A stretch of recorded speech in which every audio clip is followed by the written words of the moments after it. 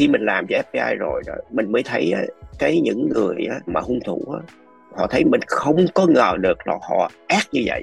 Anh coi tin tức trên đài truyền hình đi, anh coi cái người đó giết người đó, nhưng mà khi mình coi đó giết như thế nào, giết ra làm sao, mình chi tiết hơn. Chính cái chi tiết đó mình mới cảm thấy cái người của mình sống trên cái trái đất này có đôi khi đó họ không còn là một người bình thường nữa. Họ có nhiều cái mình không tưởng tượng ra được. Mình tên là Nhan Nguyen, mình làm việc cho FBI đã được gần 20 năm nay. Với nền văn hóa hơn 100 triệu người Việt Nam trên thế giới ngày nay, có những nỗi đau khắc khoải đi kèm với dấu ấn lịch sử và thành công nổi bật. Cảm ơn quý vị đã dành thời giờ xem hoặc nghe Người Việt Podcast với Kenneth Nguyễn. Cảm ơn anh. Đối với anh, làm người Việt Nam ngày nay có ý nghĩa gì? Là người Việt Nam theo như mình là mình thấy là cái người Việt Nam mình lúc nào cũng lo lắng về gia đình. Và gia đình là trên hết mà. Và vấn đề lo lắng cho thế hệ này và mình lo lắng cho thế hệ khác nữa. Thứ nhất, cái thứ hai nữa là vấn đề mà học vấn là đặt trên đầu. Tại vì theo cái phong tục của Việt Nam mình là mình phải có một cái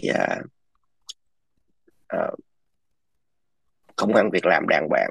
Mà muốn có một công ăn việc làm đàng hoàng thì mình phải đi học. Cái đó là cái những người mà lớn tuổi, cha mẹ mình hay là những người lớn tuổi lúc nào cũng khuyên mình vấn đề học vấn là cái quan trọng nhất. Và đồng thời người Việt của mình rất là, theo như mình thấy là cân cù làm việc và chịu có học hỏi. Cái gì mình không biết thì mình sẽ học, và khi mình làm là mình làm rất là nhiệt tình, chứ không phải mình dùng nói tiếng Mỹ là mình take cái gì cũng serious. Là như vậy. Cảm ơn anh. Em cũng muốn shout out cho chị Kimo Đào, là vợ của anh, đã giới thiệu em với anh. Và vấn đề mà học thì là chị Kimo là một người cô giáo ở trường La Quinta. Và em đã gặp và tiếp xúc và đã nói chuyện với những người sinh viên ở La Quinta. So em muốn cảm ơn chị Kimo với chị Chris và Burton bên La Quinta. Anh thì qua Mỹ hơi trễ phải không anh? Dạ đúng. Anh qua diện nào và năm mấy, lúc đó anh bao nhiêu tuổi? Mình rời Việt Nam đó là lúc là 27, mình nhớ rất là rõ cái ngày 27 tháng 4 năm 1987. Thì lúc đó mình không có định đi đâu, tại vì là mình học trung học xong thì mình định thi vào trường Đại học Kinh tế. Nhưng mà tại vì bên Việt Nam mà muốn thi là đã khó rồi. Cái thứ nhất. Thứ hai nữa đó là mà có thể mình có đậu đi nữa, có thể mình không học được cái ngành đó, là tại vì lý lịch của gia đình, thí dụ vậy. Thành thứ ra là mình bị lưng chừng. Thì mình thấy mình không thể mình học trên cao được, tại vì thì vấn đề rất là khó khăn, vấn đề lý lịch chứ không phải là vấn đề cái khả năng của mình. Là mình mà Ken cũng hiểu là có Việt Nam có nhiều người bị như vậy. Như ông anh của mình ngày xưa làm cho chính quyền Mỹ ngày xưa, sau năm 75 không tìm được một cái việc nào hết, mà trình độ rất là cao. Chẳng hạn như ông anh trên mình học thi vào những trường y khoa rồi giỏi, nhưng mà thật sự không được vô y khoa, nó đưa vào vấn đề giáo dục. Nhưng mà anh lúc mà năm 87 đó thì anh bao nhiêu tuổi? Lúc 87 là mình chỉ có 20 tuổi thôi. 20, nhưng mà lúc ấy thời gian mà bên Việt Nam năm 87 thì những cái trường đại học như là cái trường đại học kinh tế hay là những cái trường đại học lớn, người ta vẫn có sinh hoạt bình thường không? Không, lúc đó thì mình cảm thấy nó đỡ hơn chút xíu thôi, nhưng mà nó vẫn còn vấn đề mà mình dùng cái chữ cho nó đúng đi là kỳ thị đó. Đó, mình tại trong gia đình mình là một cái ví dụ rất là rõ ràng. Ông anh mình là rất là giỏi mà phải đi vào cái ngành về giáo dục. giáo dục bên Việt Nam của mình á, cái người Việt mình nó nhìn khác bên giáo dục bên Mỹ. Dạ. Dạ, Mà lúc mà anh tới Mỹ đó thì high school thì anh đã xong rồi phải không? dạ, Dạ. Thì đúng lúc rồi đó. đó là Dạ, anh bắt đầu vô chắc community college. đúng. Dạ. Dạ, tại vì lúc qua đó là mình đủ bị trở ngại nhiều cái lắm. Việt Nam mình có học tiếng Anh nhưng mà là mình không có dùng có tiếng Anh. Thường như Việt Nam, thành ra mình, thứ nhất cái thứ hai nữa là mình nói cái giọng là giọng Anh. Tại Việt Nam mình dạy theo dạy tiếng Anh theo cái phát âm của Anh chứ không phải phát âm của Mỹ. Dạ. Nhưng mà không có sai nhiều, là rất là nói chung là mà tiếng Anh của mình bị broken khi mình qua đó rất là yếu, mà mình rất là sợ khi mình, gặp người Mỹ. Mình còn nhớ mình đi shopping với bà chị dâu, lúc nào cũng đi sát mình, bả sợ lắm, tại vì mình chỉ sợ là nó hỏi mình cái gì mà mình không biết, mình trả lời thì kỳ quá. Thì mình mới qua Mỹ thì mình còn nhớ ông anh mình, ông ra phi trường đón về, ông qua ông nói, mình còn nhớ cái câu ông nói, mình nhớ hoài mà mới qua mình mới thấy, mình đã thấy hình của Cali trên trên trên phim ảnh rồi.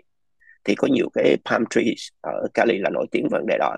Thì ông qua ông nói câu mình nói hoài, em còn nhớ, em có biết không, bên Mỹ á, bên Việt Nam của mình á, người giàu có đó thì ăn thịt, còn bên Mỹ này cái người giàu có người ta ăn rau không à, người ta ít ăn thịt lắm. Dạ, thì mình nói cái cuộc sống, ông nói cái đó là cái trước nhất là em sẽ thấy nó khác biệt. Dạ, rồi mình mới về mình ở với ông đón mình về mình ở thì ông chỉ dẫn cho mình lúc đầu là ông nói em phải đi học sinh ngữ để biết tiếng Anh, để rồi bắt đầu em sẽ đi làm. Nhưng mà thì ông anh mình không có cái cơ sở thương mại đó, thì mình ban ngày mình đi học, chiều về mình phụ ổng thôi. Mình đi học nó ngày xưa nó kêu là ESL đó, Dạ. làm đi học English as a second language đó. Thì mình đi học, thì mình đi học có một năm đó, mình học một năm rồi cái sinh ngữ mình đã đỡ đỡ thì bắt đầu mình mới đi đi vô college. Mình học là cái trường đầu tiên mình vô là được Orange Coast College.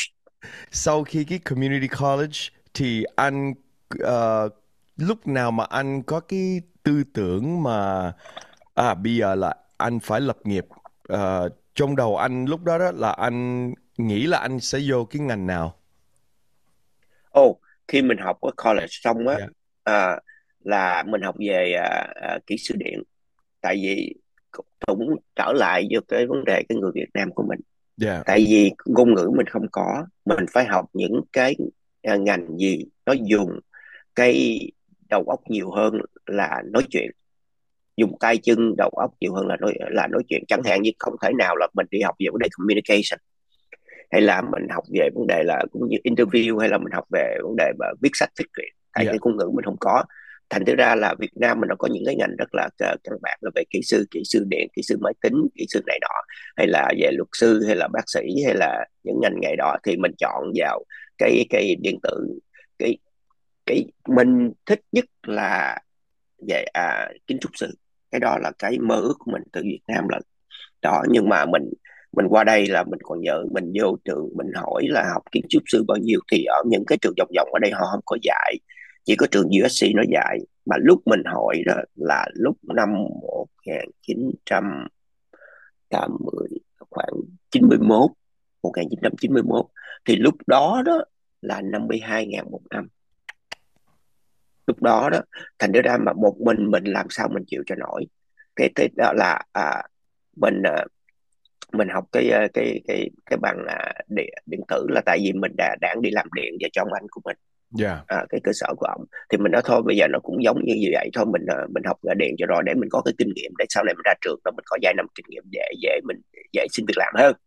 Đó, thì mình cũng cũng bị có nhiều trở ngại lắm, là mình đi mình học 2 năm ở đại học, cái community college đó.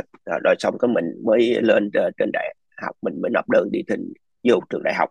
Thì được dọc trường để vô đại học thì mình được mấy trường nó nhận, Berkeley nhận nè, rồi Pomona nhận. Mà Berkeley mình không lên đó được là tại vì mình lên đó là mình phải bỏ cái việc làm dưới này.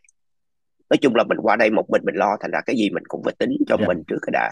Dạ, thì mình đều chọn đi Pomona. Mình học ở Pomona, mình Cal Poly. xong học Dạ. Pomona xong. Dạ, có cái mình bị, tại Pomona nó là cái system, nó là quarter, nó học ba nó học có 8 tuần à, còn những cái đại học khác nó học tới 12 tuần. dạ. Thì có một số lớp nó không có theo cái khóa biểu của mình được đó, thì mình phải đổi về Long Beach để mình còn mấy lớp nữa mình học xong thì mình thật sự ra mình vô Pomona, nhưng mà ra trường là trường Long Beach vậy thôi. Thì xong mình đi làm điện tử, mình làm kỹ sư điện cũng khoảng 10 năm.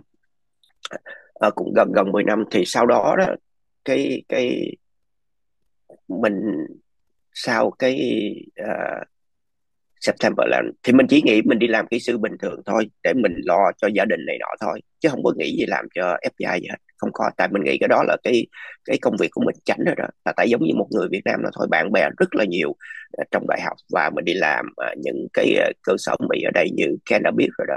Ken mà vô cái ngành về vi tính về điện tử ở Việt Nam rất là nhiều trong đó. Dạ. Mà Việt Nam làm cho những hãng lớn này nọ, thì mình làm cho chẳng hạn như những cái hãng về mà quốc phòng đó. Dạ.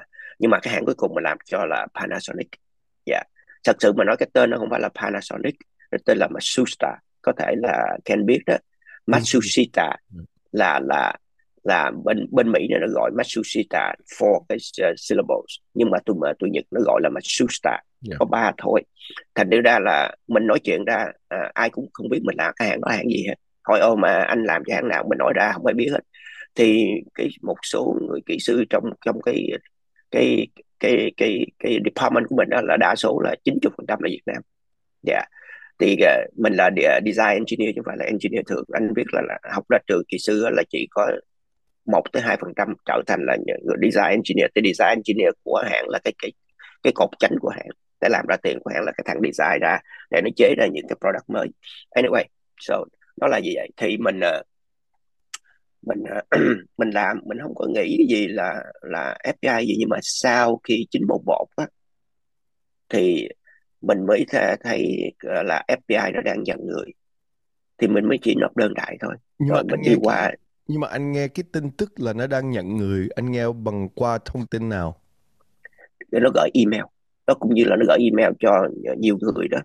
Mà mình nhận được cái email của từ FBI thôi, chứ không phải là ai hết. Nhưng mà thì mình mới nộp đơn đại thôi. Dạ. Thì qua cái nhiều cái giai đoạn mình phải lấy những cái test này nọ đó, rồi thì nó phải tốn khoảng 2 năm cái background check, rồi nó mới mới mới nhận. Mình cũng cực khổ lắm. Tại vì mình không nghĩ mình chỉ nộp đơn chơi, tại vì mình thực sự mà nói đó, mình rất là thích làm cái nghề của mình và làm về design sướng lắm, là cực, nhưng mà cũng là mình học hỏi được nhiều đó. Thành ra mình không có ý định đó, nhưng mà khi nó nhận rồi thì mình mới mới làm cho nó từ năm 2004 tới giờ. Wow, từ 2004, so từ 2002 á, là anh từ lúc mà anh tốt nghiệp ở Long Beach xong đó thì anh làm lâu năm lắm trong cái ngành design điện tử của cái hãng của anh, rồi anh mới Dạ. nhận được cái cái cái cái email của FBI là 2 năm. Rồi lúc mà anh nhận được rồi đó thì anh, cái ngày mà anh nhận được là anh biết là ok, là anh phải đi training xa chứ không có ở Orange County phải không anh? Tại vì nó bên Virginia phải Dạ không? đúng. Dạ. Dạ. Thì Dạ. thì cái lúc mà anh quyết định là anh đi và anh nộp đơn rồi anh nhận vô đó là đúng 2 năm phải không anh? Dạ. Dạ. Dạ, nó là như vậy. Lúc là mình không phải ai cũng là như 200 hết. Cái trường hợp của mình theo mình làm lâu rồi đó, là cái người mà làm cái background check của mình đó, họ vô làm trước á, họ đi làm cái background check của mình, sau này là trở thành là một người bạn thân của mình. Tại vì anh ta là người Việt. Dạ. Nhưng mà anh ta không có làm cái ngành của mình hiện tại bây giờ đang làm. Tại vì một hồi mình sẽ nói những cái ngành khác nhau hay nào vậy đó. Dạ. Thì đó là mình mới đầu mình nộp đơn vô mình không nghĩ vậy, nhưng mà nó gọi mình để mình lấy cái test đầu tiên. Cái test đầu tiên là nó về là vấn đề là cái sự hiểu biết của mình, cái vấn đề nhanh nhẹn của mình như thế nào. Tại có nhiều người rất là giỏi nhưng mà làm cái test đó, nó kêu là phase one, cái test nó không đậu được. Là tại vì không phải là mình hiểu cái answer mà mình pass cái test, mình phải answer nó phải nhanh như thế nào. Nhưng mà cái test nó làm rất là hay, nó sẽ đổi những cái câu hỏi của mình để mình không còn. Ví dụ bây giờ mình mình làm một cái test thì thí dụ nó đang hỏi về toán thì mình làm lẹ lắm, có đúng không? Thí dụ vậy mình trả lời Dạ. rất là lẹ, cái nó đổi qua bên văn chương cái mình hơi chậm lại. thấy không? Nhưng mà cái này nó mix, nó đổi về toán, cái câu thế nó đổi văn chương, cái câu quả kia nó đổi về cái kỹ thuật, rồi đổi lại, nó làm cho mình cái đầu óc của mình, cái sự nhạy bén của mình cỡ nào. Wow. À đó, thành thử ra là không phải là một cái test, nhưng mà mình lấy một cái test bình thường thì nó dễ, giống như mình đi học thì dễ. Mình đi học mình lấy cái test nó chỉ gì, nó chỉ vào cái Cái khuôn môn đó khổ như thôi. vậy thôi, mình dễ lắm. Dạ, đó là như vậy. Thì xong cái test đầu tiên đó, xong rồi thì nó mới, cái test đầu tiên mình lấy ở trên Los Angeles á, cái building của FBI building ở trên Los Angeles á, thì cái test thứ nhì thường thường là nó sẽ không nằm ở trong cái địa phương của mình nữa. Cái test thứ nhì là mình lấy ở Phoenix, Arizona, thì nó sẽ trả cái vé mà bay cho mình đi qua bên đó mình lấy cái test. Thì bên đó mình lấy cái test thật sự mà nói đó là giống như là interview vậy đó. Mình vô nó phải, nó cho mình trong vòng 1 tiếng mình phải viết cái bài văn là tại sao mình muốn đi làm cho FBI.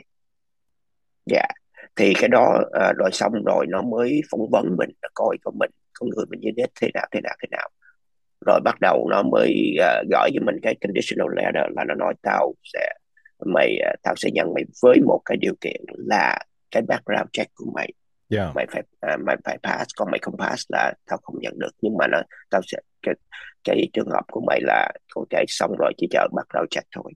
Thì cái background check đó nó có thể nó lâu, là tại mình nghĩ là mình qua Mỹ từ Việt Nam, chứ cái người mà ở Mỹ sinh đẻ ở Mỹ cái background check rất lẹ. Tại những người bây giờ làm cho mình là background check rất là lẹ.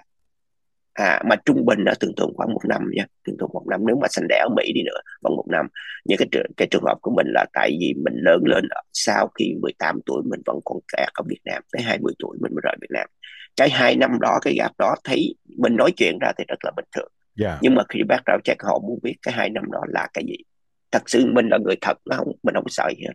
Nhưng mà mình từ một cái nước ngoài, cái thứ nhất. Thứ hai là mình từ một cái nước cộng sản. Yeah. Đó, đó, đó là như vậy. Thành ra là xong cùng rồi mình mới đi vô làm. Mà mình vô làm mà mình không nghĩ là mình làm về cái, thật sự nó là cái công việc mình hiện làm bây giờ. Tại vì không có trường lớp nào dạy mấy cái đó hết. Dạ. Ừ.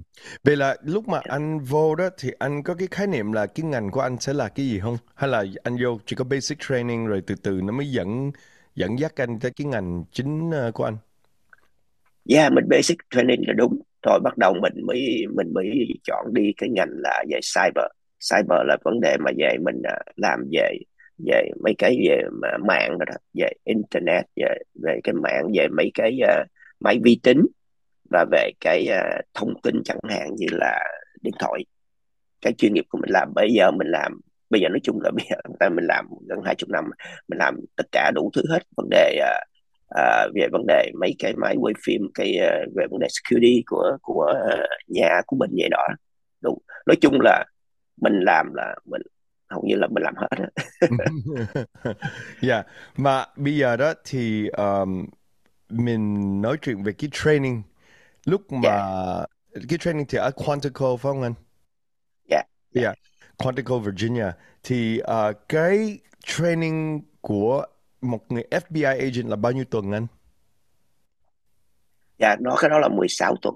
16 tuần, mà trong cái 16 tuần đó đó là thí dụ bên thủy quân lục chiến á, thì tụi em train rất là nhiều về về physical và drilling, đi bộ cho nó đúng tập thể, cho cái hàng ngũ nó thẳng thắn. Nhưng mà em không nghĩ là FBI là như vậy. Em nghĩ là FBI nó drill 16 tuần thì mục đích cái 16 tuần của anh là để làm cái gì? 16 tuần nó là như vậy.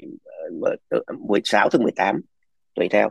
Nhưng mà nó là à, căn bản là về ngày nào cũng có cái physical training hết, là chạy bộ, là cơ bản là nó stress mình to the max. Oh Chạy bộ ngoài really? đường, dạ, nó stress lắm. Tại vì là phải work out every day. Để work out thì thí dụ mình sau lớp 5 giờ là phải ra work out chạy bộ. Tại vì nó test cái đó rất là quan trọng. Là phải sit up nè. Ok. Yeah. Xong sit up rồi rồi run 1.5 mile nè, rồi là pull up nè, rồi để coi, sit up, pull up, chạy bộ, rồi là một cái sit up, Push up. push up, sorry, dạ, push up nữa, dạ, thí dụ vậy. Thì nhưng mà cái căn bản cái đó cũng là một phần. Rồi vấn đề shooting, à, rồi cái firearm training, và đồng thời học những cái lớp về luật. Đó. Về luật, chứ học về những cái là về cái scenario, thí dụ bây giờ mình execute such one để dạy phải làm sao sao dạy đó. Dạ, đó là mình học, mình học có nhiều nhiều thứ. Dạ, Yeah. nhiều thứ khác nhau. Dạ. Mà lúc đó anh bao nhiêu tuổi? 20 tuổi. Sợ lộn, lúc đó là 37 tuổi. 37 là anh cũng khá lớn tuổi rồi. Lớn tuổi rồi, thật là lớn tuổi rồi. Dạ, cái đó là cái cut off time của FBI luôn á. Dạ, Wow. anh dưới trên 37 là anh không apply được, là trễ. Dạ. Và Dạ. lúc mà anh apply thì 35 tuổi phải Rồi không? 36. 36. 36 nha, là tại vì 36 không, 35, sorry, Dạ, 35. Nhưng mà 35 tại tuổi. vì khi mà nó approve cho mình là mình còn có 36. tháng, 2 tháng à. Dạ, Dạ. dạ, dạ. Dạ. Dạ. Rồi lúc mà Dạ. 16 tuần như vậy á thì những cái người mà trong đó là thành phần đủ loại hay là đa số là Mỹ trắng anh? Sự thật mà nói, đa số là Mỹ trắng. Dạ. Người da đen thì cũng rất là ít. Thứ nhất là Á Đông thì rất còn hiếm hơn nữa. Wow. Dạ. Dạ. Dạ, rất là hiếm, rất là hiếm. Dạ. Mà thì trong thì cái lúc training 16 tuần như vậy là anh thấy là cái môn nào là khó nhất đối với anh? nói chung đó là cái vấn đề và những cái vấn đề luật luật của Mỹ, là mình phải phải rành mấy cái luật pháp này nọ. Cái là thí dụ như mình cái cái mình phải hiểu về vấn đề, thí dụ nó khác với những người cảnh sát thường. Tại vì cái luật của luật liên bang chứ không phải là luật của địa phương. Nó Dạ. khác, mình phải hiểu có nhiều cái nó hơi ờ, nó bao quát, tổng quát hơn. Dạ, là đó, những phải luật pháp nhiều. Rồi mình phải học những cái vấn đề về những cái dữ kiện, những cái evidence này nọ, nó phải làm sao sao sao, mình phải hiểu biết mấy cái đó.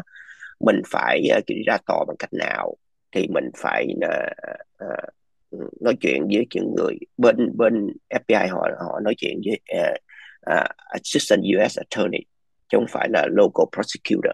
Anh hiểu không? Nó khác, đó là Dạ. local federal.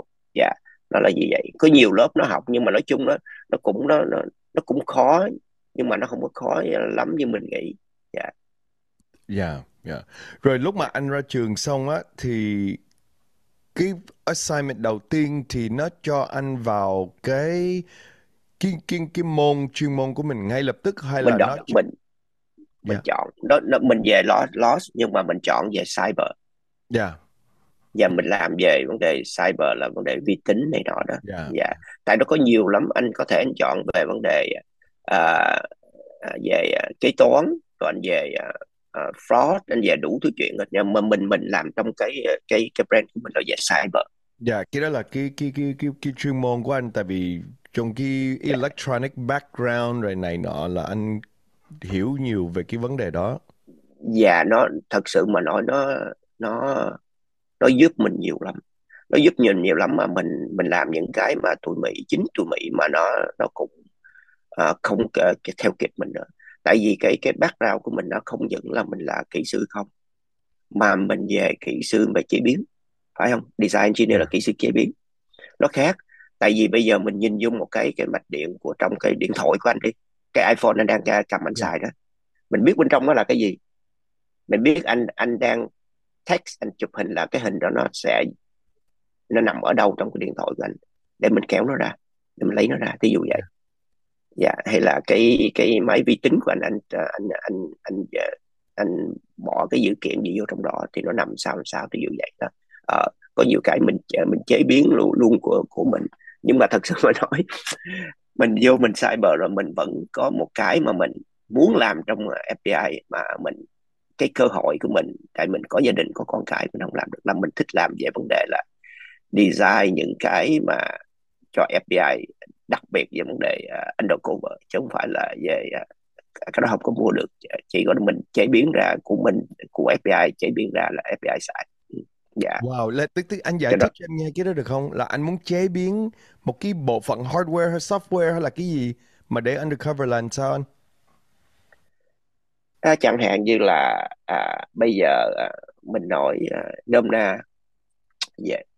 à, Bây giờ họ họ muốn vô cái nhà mình, surveillance cái nhà mình, cái activity cái nhà mình. Anh biết là FBI là nổi tiếng về vấn đề undercover, Dạ, cái đó là number one.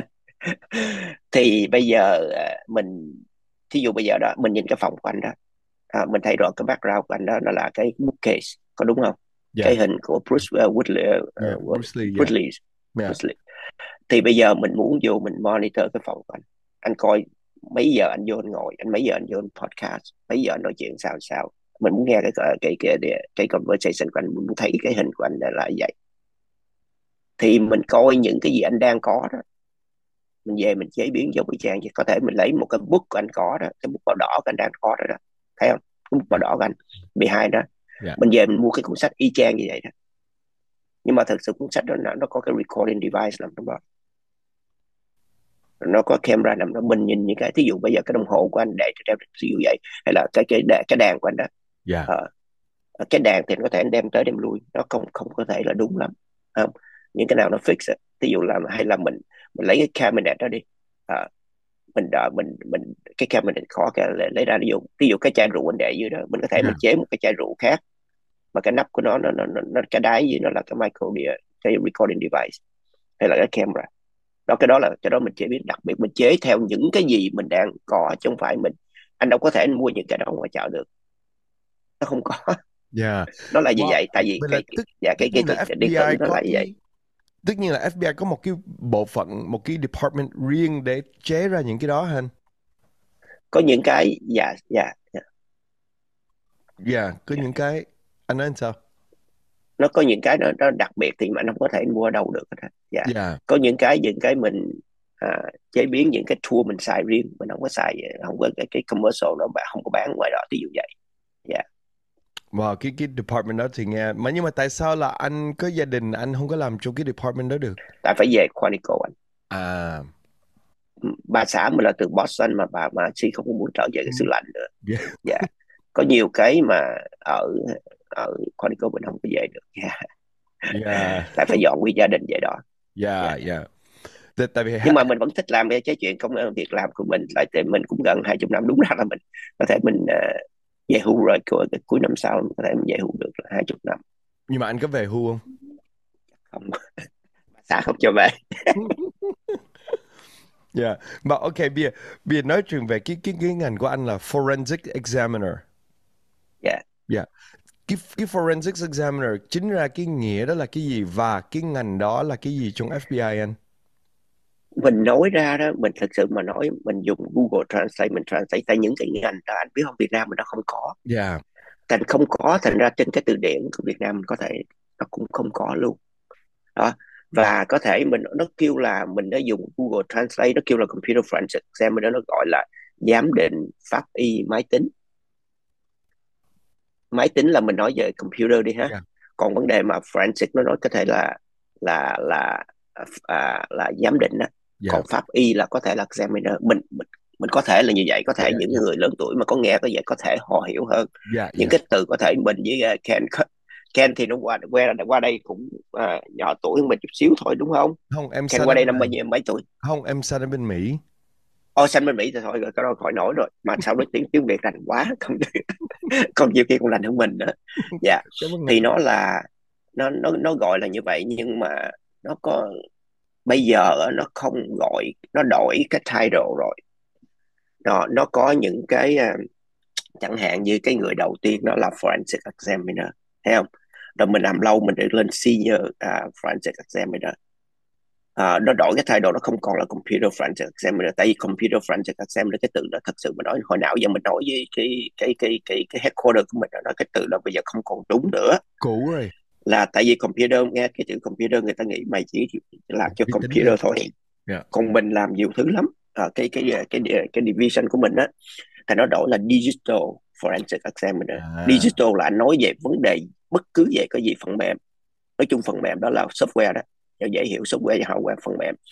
Nó đổi là digital, thành ra là cái title nó đổi là mới vô á, là làm là mới đổi qua cái ngành này là digital forensic examiner. Anh làm lâu thì anh lên được senior digital forensic examiner. Còn mà không phải là làm là cái senior, không phải là anh làm lâu. Senior là anh kia làm bao nhiêu năm rồi đó, anh phải go through cái testing để anh đủ qualify để làm là senior digital forensic examiner. Xong rồi từ đó đó anh mới lấy một cái test nữa, anh mới làm những cái case mà đặc biệt, case cứ bằng là không có một cái case bình thường được, một cái case rất là lắc léo đủ thứ chuyện trên đời đó. Thì anh phải submit những cái case đặc biệt anh làm đó lên trên headquarters of Quantico á, thì nó coi cái như thế nào thì anh sẽ lên được là Master Digital Forensic Examiner. Wow. Cái đó là cái title đó của mình hiện tại bây giờ đó. Yeah.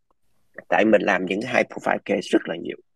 Yeah. Tại vì anh nói mà về vấn đề mà cell phone đó, mà của cái Los Angeles là người ta biết tên mình liền, nói tới Yeah. nhà Nguyễn là biết liền, làm Yeah. nó vừa nói cái là mình phải gọi nhà Nguyễn vậy thôi.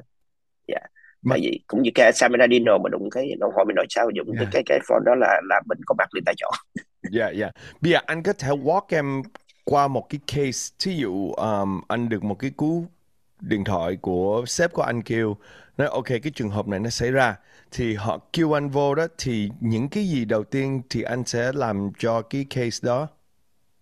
Yeah.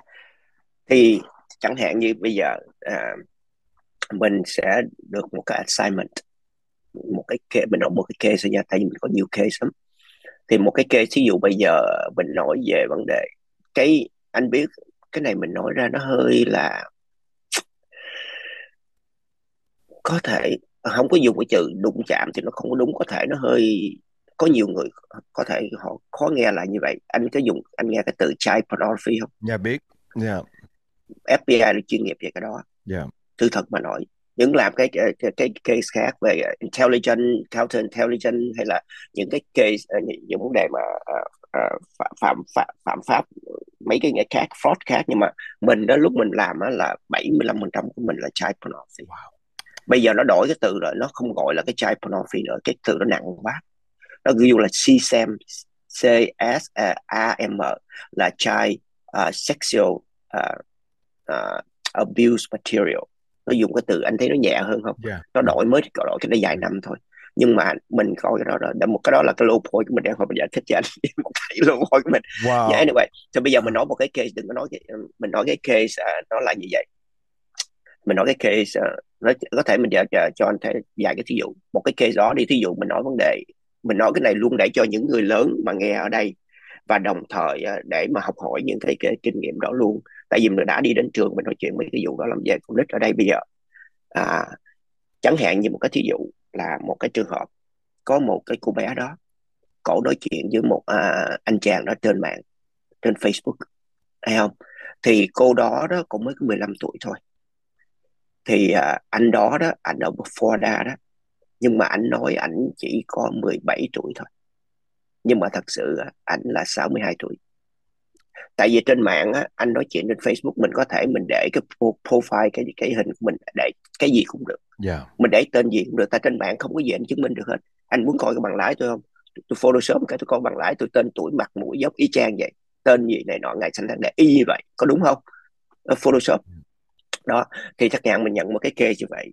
Okay. Yeah. Thì cái case này nó là như vậy. Thì anh chàng này sau khi nói chuyện với nhau, trao đổi rồi những cái hình mà khỏa thân nha, ảnh khỏa thân rồi cô ta khỏa thân.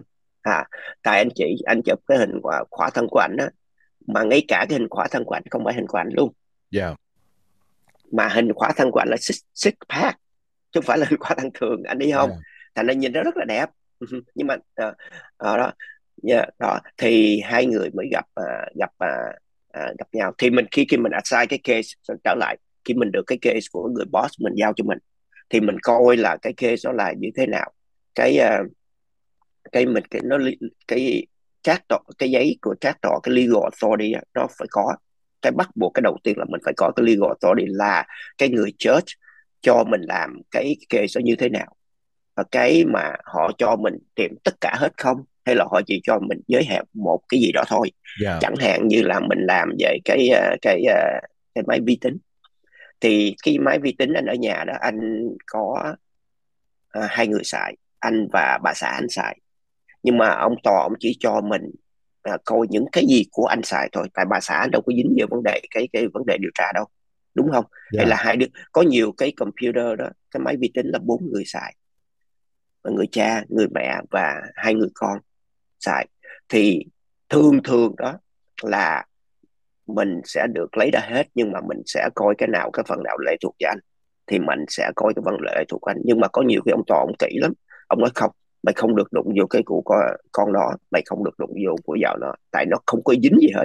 Nhưng mà khi anh làm cái vấn đề điều tra, làm sao anh không biết là dạ, chỉ có anh không? dạ, Nhiều khi là vợ anh là cũng người cũng đồng lõa, làm sao mình đâu có biết được. dạ, Nhưng mà nhiều khi ông Toàn là như vậy đó, đó, chẳng hạn như đó. Thì cái trường hợp đó là ờ, Facebook, hồi nãy trở lại cái case đó đi ha, thì ông Tò ông mới nói đó là cái cô này cổ nói chuyện với anh chàng đó dùng Facebook, mà cổ dùng máy laptop của cổ và cổ dùng cái điện thoại của cổ, tại hai cái anh có thể anh nói chuyện được, đúng không? Facebook.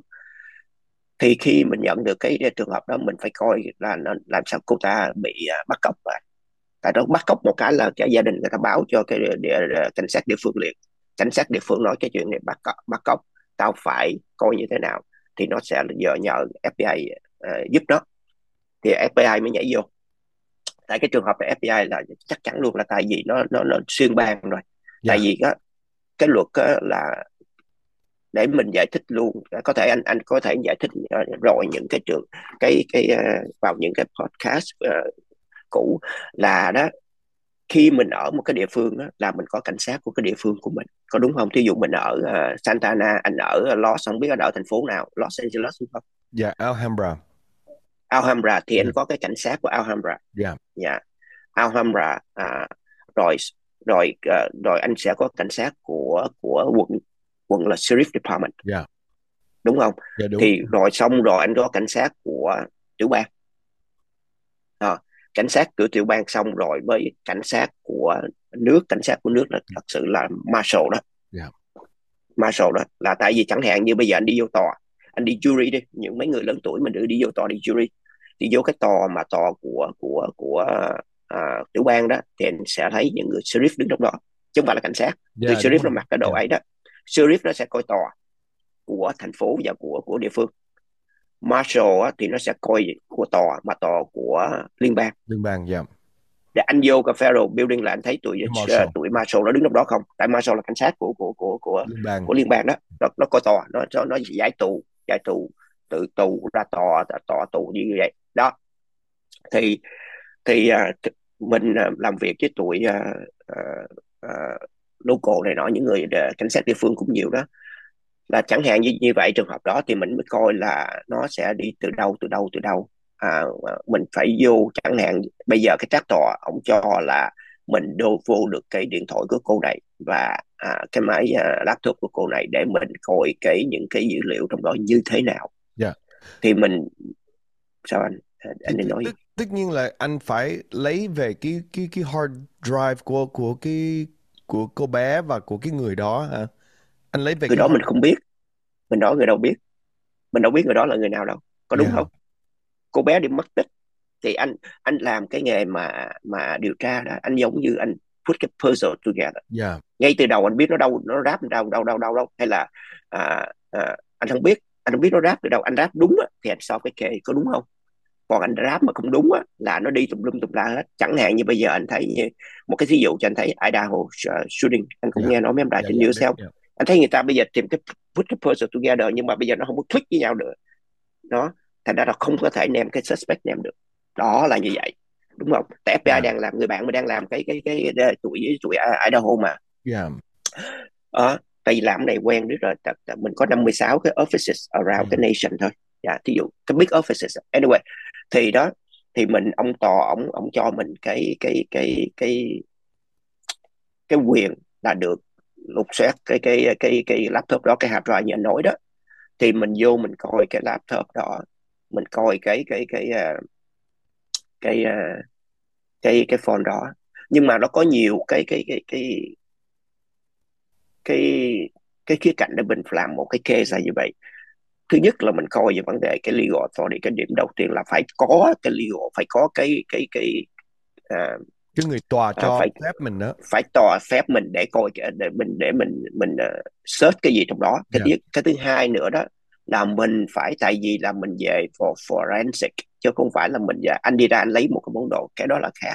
Có nhiều người á, à, mình không dám nói tên, nhưng nhiều người không hiểu, không có đi qua trường lớp, đi ra lấy về một cái evidence về mà lấy không đúng á, là cái anh ra tòa anh sẽ thua cái tòa, thua cái Bây giờ anh case của Nhàn, anh. em hỏi anh cái này nè, bây giờ đó là ông tòa cho anh cái phạm vi của một cái hard drive, anh lấy Yeah, về cái hard drive về về về về về văn phòng của anh ở yeah, Los ha, nhưng mà yeah. ông tòa nói là ok, cái cục hard drive là cái cục computer anh có thể anh mang về, nhưng mà anh coi trong cái hard drive á, nó tùm lum ở trỏng, anh có quyền anh coi chỉ có cái phần mà của ông tòa ông cho, nhưng mà về mấy cái phần kia anh cứ vô đó anh coi không. The future is a hefty responsibility and not one that we take lightly. But then taking things lightly has never been what Hefty is about. That's why we've created the Hefty Renew program that turns hard to recycle plastics into valuable resources like park benches and building materials.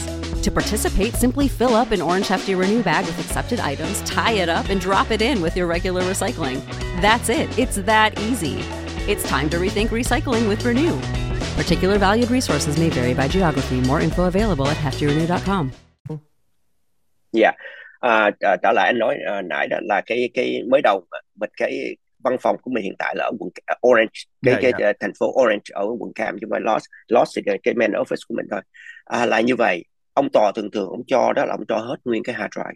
dạ dạ Nhưng mà trong cái hard drive, chẳng hạn như mình nói như hồi nãy đó, trong cái hard drive đó ví dụ là 4 người xài, thường thường ông cho luôn, thường thường ông cho luôn. Nhưng mà mình nói trường hợp có đôi khi ông không cho hết, hay là bà tòa bà không cho hết, dạ thì cái trường hợp đó là cho hết. Tại vì như cho hết để mình, tại vì như anh nói, nó trong đó nó lộn xộn lắm, dạ mình đâu có phân biệt nó ra được đâu. Nhưng mà mình có những cái từ, những cái tool, nó là cái gì, những đầu nghề đó. những cái phần mềm, những cái Dạ phần mềm của mình nó về software đó, dạ những cái phần mềm để mình vô mình tìm nó ra được. Chẳng hạn như mình vô mình chỉ tìm ra Facebook thôi, mình bỏ hết Twitter hay là Snapchat thì mình không cần phải search, tại mình biết cái case của Facebook, dạ có đúng không? Đó, thì mình thì bỏ ra hết, mình chỉ có tập trung vô vấn đề Facebook thôi. Thì mình Facebook mình thấy cái người này nói chuyện vô vậy, thì khi anh nói chuyện Facebook á, trong khi anh create cái account của anh nó có ID, cũng như anh có cái Yahoo account, dạ Gmail account, ví dụ vậy, nó có một cái ID. Facebook có thể cái người lớn tuổi Việt Nam mình vẫn xài, cái tuổi trẻ bây giờ nó có thể nó không xài nữa, có đúng không? dạ Cái bây giờ tuổi trẻ nó dùng TikTok hay dùng dạ Snapchat hay dùng gì đó. Thì cái Facebook anh create một cái ID. Nhưng mà khi anh thí dụ bây giờ mình nói chuyện với Ken đi trên Facebook, Ken cũng có ID của Facebook, thì Facebook nó keep track cái đó, nó giữ cái đó. Thì khi anh mà create một account, anh muốn để cái gì anh để ha. Nhưng mà khi anh anh ở nhà, anh mà anh vô Facebook, vô cái computer anh ở nhà, thì anh mới mở cái account với Facebook. Có nhiều người không hiểu, trong cái Facebook nó record cái IP address của anh ở nhà. Anh có thể để tên John Smith, 16 tuổi, anh chụp hình qua cái đó, là cái đó anh add vô được. Nhưng mà khi mà anh gửi qua vô cái Facebook để mà anh account đó, nó phải đi qua cái internet của anh ở nhà. Cái internet của anh hiểu cái IP address giống như cái số địa chỉ nhà vậy đó. cái địa chỉ nhà. Thơ mà nó gửi tới nhà của mình đó là mình để cái địa chỉ của nhà mình đó, nó sẽ gửi tới đó. Dạ Mà thơ của mình gửi đi bất cứ tiểu bang nào đó, nó phải đi từ cái địa chỉ của mình đi ra không, từ địa đúng rồi. chỉ của mình Dạ rồi nó đi vô cái sở bưu điện của gần nhà mình, rồi từ sở bưu điện nó đi qua sở bưu điện chỗ nào anh gửi đó. Chẳng hạn bây giờ anh gửi Việt Nam thì nó qua cái bưu điện của Việt Nam, nhưng dạ mà nó biết chắc cái thơ của anh nó sẽ từ cái địa chỉ của anh. Hay cái bây này. giờ nó địa chỉ của anh không để địa chỉ đi, anh giấu cái địa chỉ của anh đi, nhưng mà biết chắc là cái thơ này từ trong cái khu của bưu điện này, tại nó sẽ bưu điện nó lấy cái thơ của anh, có đúng không? Thì mình lấy cái ID đó của Facebook, mình mới nói chuyện với Facebook, cái này là từ cái địa chỉ nào vậy. Thì cái người 62 tuổi đó, có nhiều người thông minh lắm, có nhiều người người ta nghĩ là sẽ không có cái trường hợp nó xảy ra, nhưng mà họ quên rằng cái địa chỉ của nhà, cái địa chỉ về vi tính địa chỉ về mạng, phải Bạn. không, về internet là mạng, Dạ. nó nằm ở trong đó đó. Thì mình lên đó mình mới lấy ra được cái tên tuổi của ông này, thì biết ngay rồi, mình biết chắc là không phải là 17 tuổi, 62 tuổi. Nhưng mà ông quên rằng đó, ông bay từ bên Florida, ông bay qua Cali, à, ông bay qua Cali mà ông dùng cái credit card, ông mướn cái rental car nữa. Ông mướn cái rental car, thì lúc mình đọc cái Facebook á, mình thấy là ông hẹn cái cô ta này ông phải ở Starbucks. Tại mình làm trong nghề, mình nghe mình thấy cái đó là mình nói nghe nói Starbucks là mình nói là slam dunk. Tại trong đó mình làm có nhiều cái như cái nghề của anh nói, anh hỏi người ta trả lời vậy mà nói ô cái này trả lời là perfect quá, đúng vậy chứ không, cái nghề nghiệp đó. Thì mình mới chạy lại cái Facebook, ông để cái địa chỉ trong đó luôn, tại ông hẹn cô ta lại. Thì cô ta nhờ cái người bạn trở lại nữa, nó cũng đủ thứ chuyện hết đó. Thì mình lại, anh ta mới là cũng khôn, mà có người ta nói có cái câu vậy nè, à, à, criminal là những người mà hung thủ có đôi khi họ không có được thông minh lắm. Dạ. Hiểu không? Đó là như vậy. Mình dùng cái từ là nói chung là criminal sometimes they're so stupid. Dạ. Hiểu? That's why they get caught, đúng không? Dạ. Anyway, đó là như vậy. Thì anh ta cũng khôn lắm. Anh ta thay vì anh đậu xe vô cái Starbucks, anh lủi cái đầu vô, có đúng không? Dạ. Anh ta sẽ ve cái đít vô trước. Thầy ve đít vô trước để làm gì? Để vô chụp cô ta, đẩy lên xe là để chạy ra cho nó lẹ. Nhưng mà khi anh ve cái đít vô đó, có phải là cái máy quay phim của Starbucks nó chiếu ngay Cái bản số. nó kêu là license plate, cái bản số của xe anh đó. Dạ. Thì lúc đó đó mình lấy cái máy Camera surveillance của của cái Starbucks. Starbucks camera, mình coi lại đó, mình thấy cái hình đó. Thì mình cũng biết rồi, tại vì ông dùng cái credit card, ông lease, mình biết xe gì rồi. Mình lại mình nói chuyện với cái Enterprise Rental Car rồi. Tại không phải là nói mình, nhưng mà nó là một cái team, nó Cái sẽ team send của người anh. đi Dạ. tùm lum hết, tại một người đâu làm nó có được. Ví dụ hiện tại lúc đó là mình đã có người ở bên Florida lại nhà ông coi coi như thế nào rồi. Dạ. Rồi người ở Enterprise đã đến Enterprise rồi. Rồi người này đã đến nhà cô này nói chuyện, ông già bà già hỏi thêm rồi, nhiều lắm. Tại vì khi mà investigate nó nhiều lắm chứ không phải sở dĩ cái của Federal người ta đủ cái manpower, anh hiểu không? Tại vì nó là liên bang, chẳng hạn Dạ. như mình mới nói là có người bên Florida rồi, chứ đâu cần là thí dụ địa phương là phải có người bay qua tới bên đó anh mới nói Dạ. chuyện với người bên đó được, có đúng không? Dạ. Tại vì liên bang là vậy. Thì nói ra thì ổng mới mình lấy những cái dữ kiện của cái rental car Enterprise, thì mình vô cái DVR của cái Starbucks, mình Starbucks. thấy cái đó, mình mới là mình thấy hai cái, mình đã ráp lại được hai cái puzzle rồi đó. Là cái rental car nè, có nhiều cái mình ráp lại từ từ, anh nói nè, là cái ID là mình ráp vô được cái nhà ông rồi. Cái nhà ông xong rồi mình biết mấy tuổi ông ráp vô cái nhà đó, ông ráp vô cái tên của ông rồi. Rồi mình có cái bằng lái của Florida luôn đó, tại vì mình có cái database mình coi, đúng không? Thì nó vô cái bằng lái của ông rồi. Thì bằng lái của ông xong rồi, cái mình biết ông là có cái bao nhiêu cái credit card nữa. Tại mình có cái system mình run, là ví dụ anh có bao nhiêu credit card, mình run, mình biết anh có bao nhiêu credit card hết, hiểu không? Đó, thì mình biết cái credit card của ông, thì mình vô cái system mình coi cái credit card rồi, nó mới đang just activated, đang charge cái gì đó. Thì mình có một cái nó trả ở bên Cali á. Ông dùng cái credit card ông trả cái tiền giá máy bay nữa. Mà máy bay mình vô mình check cái máy bay ông bay qua Cali là biết chắc ngay đó rồi, anh thấy không? Dạ. Anh thấy nó nhiều cái nó đi chung với nhau. Rồi ông qua đây ông mướn xe, ông đặt trước, ông mướn xe rồi ông trong cái Facebook ông hẹn cái cô ta này, thì ông chở cái cô ta là cái motel. Lúc đó thật sự mà nói mình không biết. Anh thấy khổ không? Tại lúc cô ta bị bắt cóc là trở về cái motel, ông chở về chứ cô ta đâu biết, không có một cái information gì hết. Nhưng mà còn một cái nữa, ảnh vô hotel đó, ảnh mới dùng cái credit card ông trả, cái đó là cái ông dùng cái credit card ông trả, thành ra người ta mới trace lại được cái hotel của ông thôi. Dạ, dạ, đó là như vậy, chẳng hạn như vậy. Xong thì đó, ví dụ mình đã tìm ra những cái dữ kiện như vậy, không phải là nói ra thì vậy. Chẳng hạn như nói một cái case như vậy, legal authority là của ông chắc ông cho mình ha. Mình phải biết cách đó, là mình seize cái evidence đó như thế nào. Mình biết lấy cách cái là để evidence đó. mình lấy cái gì. Dạ, mình không phải là mình tịch thu, tịch thu cái cái sự gì? kiện đó. Dạ. Mình dùng cái từ tịch thu đi nói chung á, là tịch thu là mình nói nó giống như là à, mình dùng cho cái người phạm tội nhiều hơn là cái người của nạn nhân. Dạ. Giống như anh phỏng vấn cái chị gì ở Việt Nam đó, chị không thích cái từ hy sinh đó. Nhớ không? Dạ. Chị Minh Thư hả, chị gì quên rồi. Anh nhớ chị cũng phỏng vấn ở Việt Nam đó, chị quên tên rồi, Thư quên tên. Minh. Anyway, Minh Phong. Dạ. Thư Thì Minh mình hả? cũng nghe cái podcast của anh đó. Dạ. Dạ.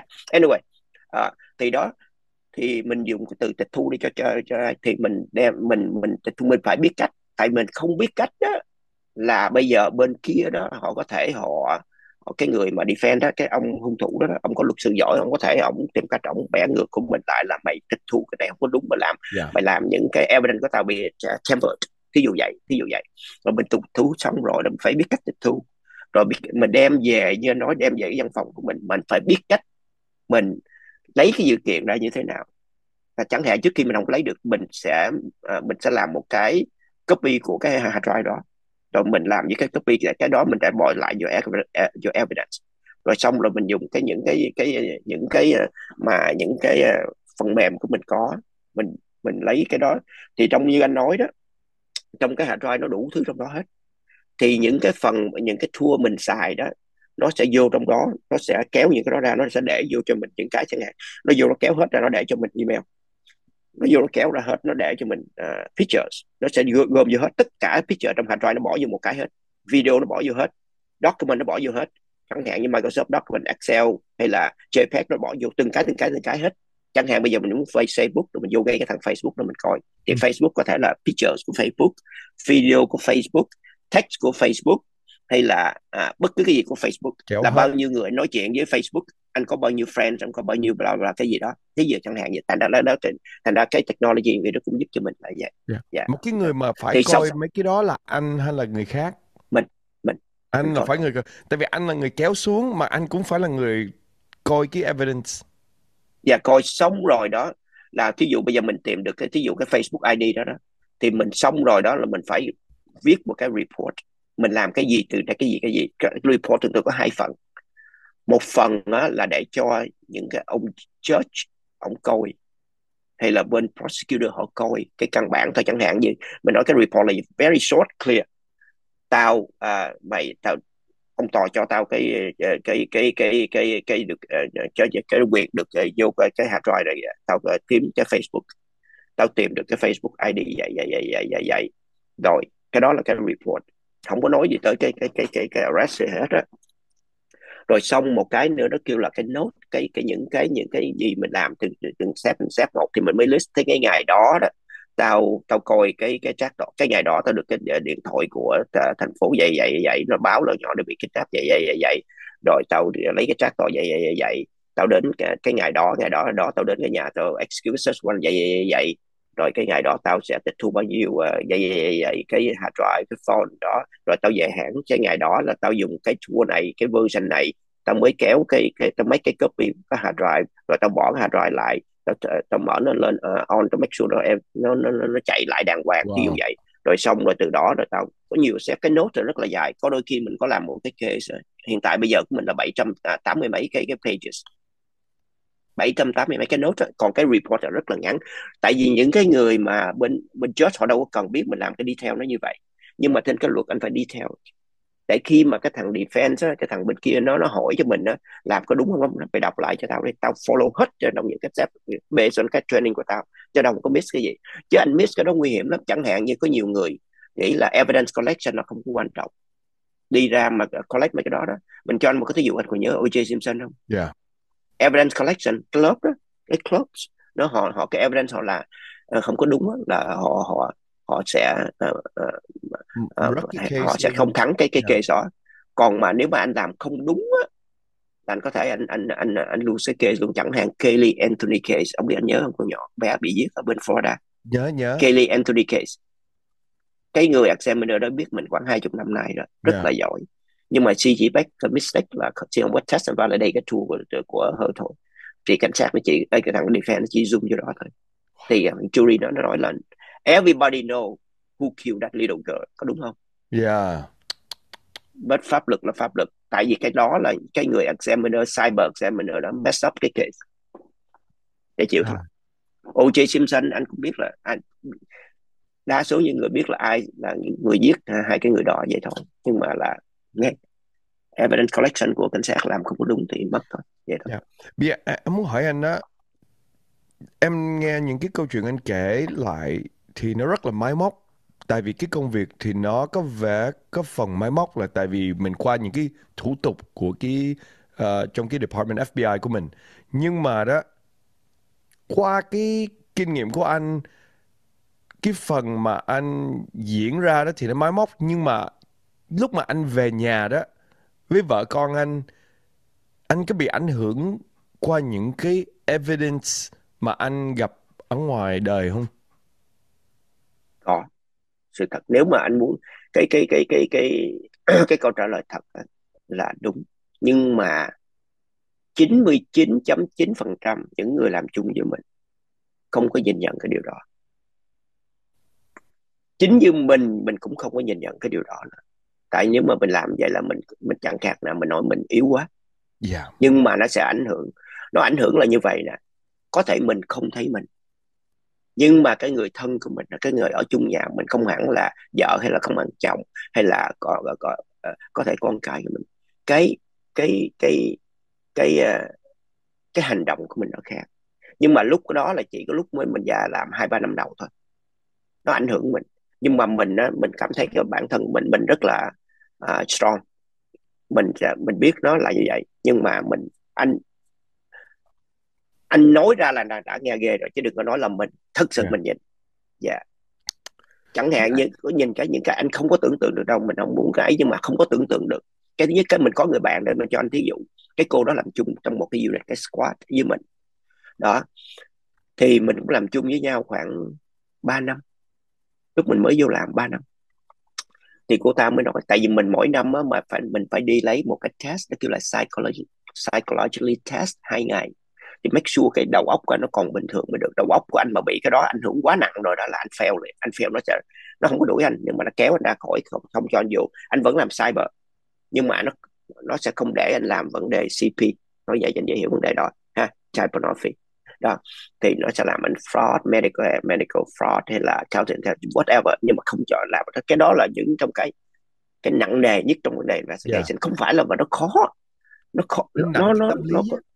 nó tâm lý nó nặng nề quá. Dạ, có nhiều người, thí dụ mình bây giờ mình đi dạy đó, mình dạy cho người ta, mình nói thí dụ mày gặp những trường hợp đó đó, mày làm cho tao 45 phút, mày đi 15 phút mày nghỉ cho tao rồi trở lại làm tiếp, chứ đừng có ngồi hoài mày bị ảnh hưởng nhiều lắm. Thì chẳng hạn như trở lại với cô đó, cô nói tao không thể tao làm được, tao không nghĩ tao làm này được đâu, tại vì tao mới có đứa con gái.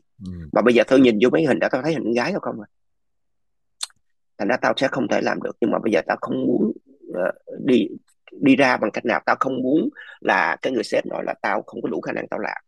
Thì phải nói thôi bây giờ mày sắp sửa đi lấy cái test rồi của cái vấn đề nó kêu là cái tâm lý phải không thì mình còn nhớ mà cô ta đã fail của bằng missable cái test đó, no report đàng hoàng về headquarter liền, là cô ta này không có đủ khả năng. Mà khi mà tại vì phải có anh làm xong cái test multiple test, mà một cái test có thể 400 câu hỏi, 600 câu hỏi, 700 câu hỏi, nhưng mà nó hỏi rất là, anh biết là anh không biết anh có lấy một cái psychology test bao giờ chưa, tâm lý test bao giờ chưa. Nó không phải như cái test của mình đi học ở trường học đâu. Nó có thể nó hỏi mình the same question, nhưng mà nó reward, cái wording của nó different, nó coi cái reaction của mình như thế nào. Nó plug những cái đó vô cái computer, một cái nó đưa ra cái curve anh liền, nó biết cái level của anh nằm ở đâu, ngộ lắm, hay lắm. Nhưng mà anh out cái range rồi là nó biết anh cái người không có bình thường rồi. Tại cái đó là tâm lý test, cũng giống như mà anh lấy cái gì đó, cái polygraph vậy đó. Nhiều người đâu có hiểu tại sao nó để vô cái tai mình là tự động nó biết mình nói chuyện thật hay nói chuyện giả. Anh hiểu không? Đó, nó có nhiều cái nó hay. Nhưng thì cô ta mới fail. Thì sau khi cái test á, 2 người psychologist interview anh chứ phải chơi đâu. 2 người interview, có đôi khi đó là nó biết rằng, nó nhìn vô cái curve đó, nó nói là có thể cái question của anh nhiều khi anh lúc đó anh gần tới cuối cái bài test anh mệt quá, anh sẽ check tầm bậy, nhưng mà ý của anh là không phải như vậy. Mà đúng có đôi khi mình mệt quá rồi, 700 câu hỏi lúc đó mình đờ rồi, mình cứ chắc đại multiple choice đó. Thì đó là như vậy. Thì so far thì mình chưa có fail cái nào. Dạ.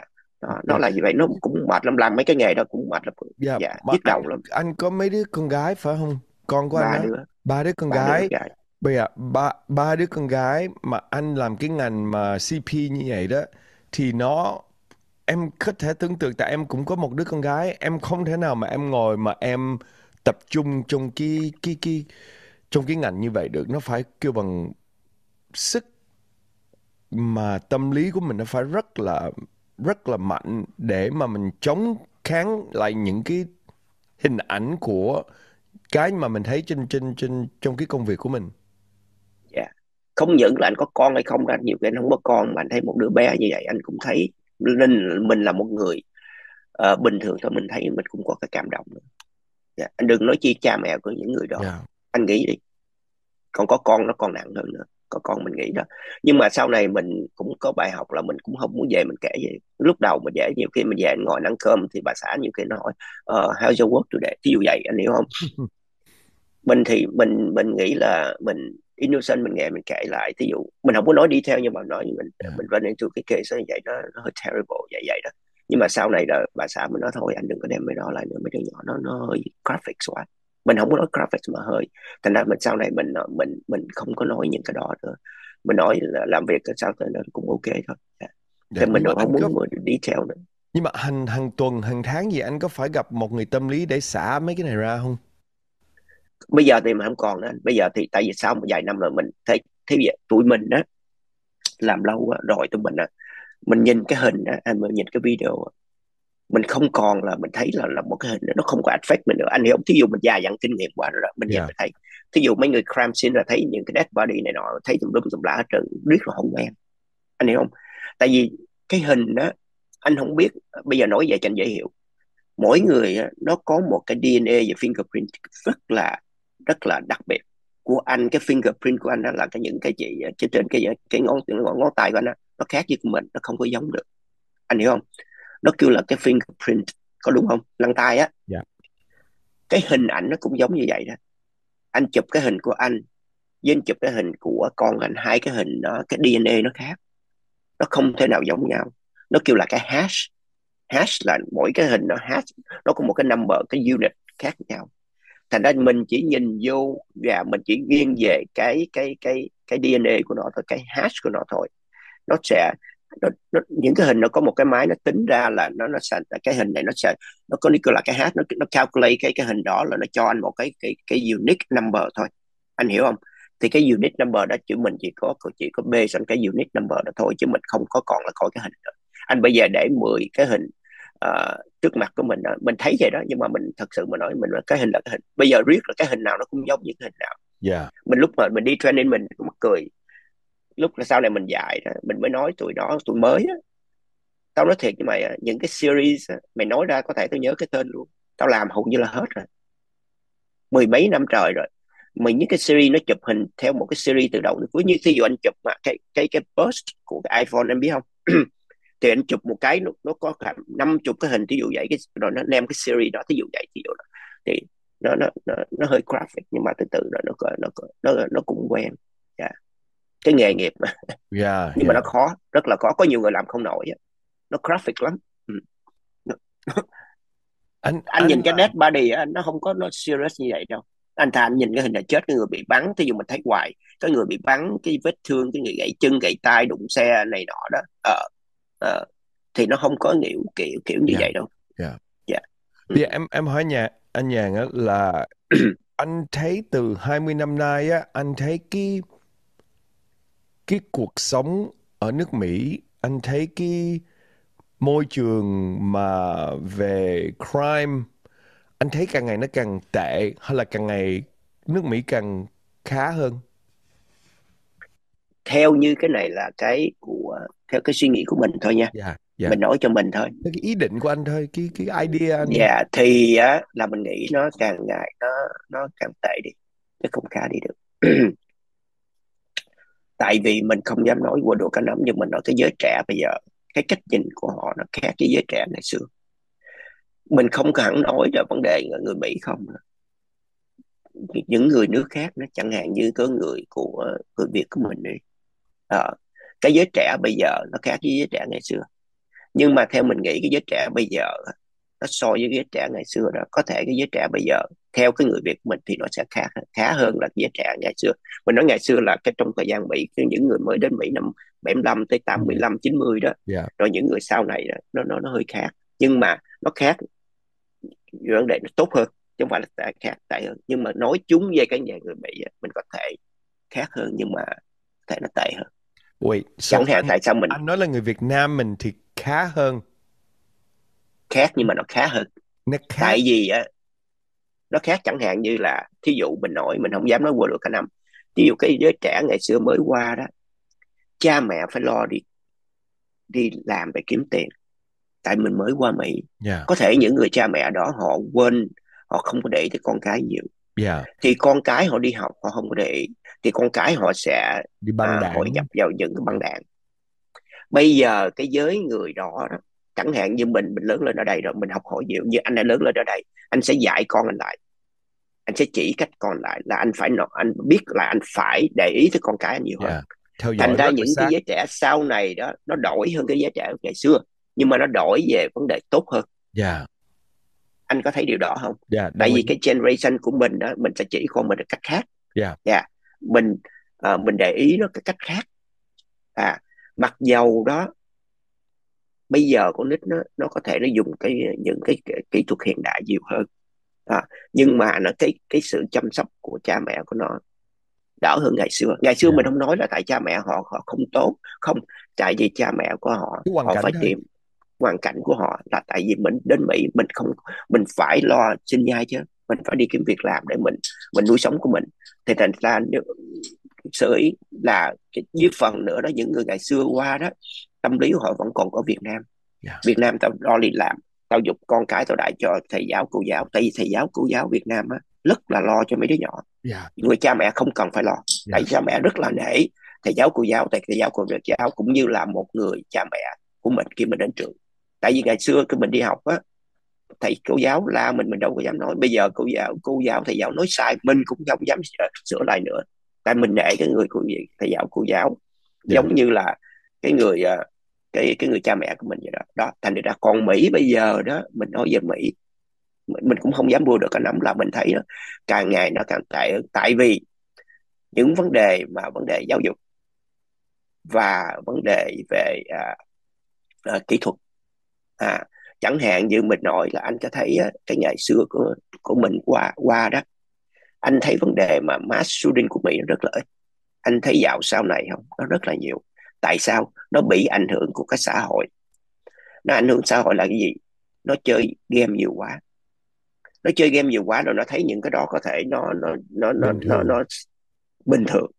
Đó, thành ra hay là những cái mình phải nói là cái social media đó, vấn đề thông tin đó, nó làm cho cái người trẻ sau này cái suy nghĩ của họ khác. Cái social media nó quan trọng lắm anh, nó quan trọng kinh khủng luôn á. Tại vì họ nói những cái đó là bình thường, thì mấy đứa trẻ nó sẽ thấy cái đó là bình thường. Chẳng hạn như bây giờ ai cũng hiểu là mình có cái depression, cái stress của mình ai cũng có hết. Nhưng mà cái social media, cái tin tức bây giờ nó phóng đại ra, nó làm cho thí dụ bây giờ một đứa trẻ bị stress hay bị này nọ thì commit suicide. Cái người Việt của mình mà ở Việt Nam mấy cái đó họ giấu, có đúng không? Tin tức anh đâu có nghe mấy cái tin tức đó đâu. Nó có nhưng mà anh không có nghe được, tại nó không có phổ biến. Thành cái người trẻ nó không hiểu cái đó và họ không biết cái đó.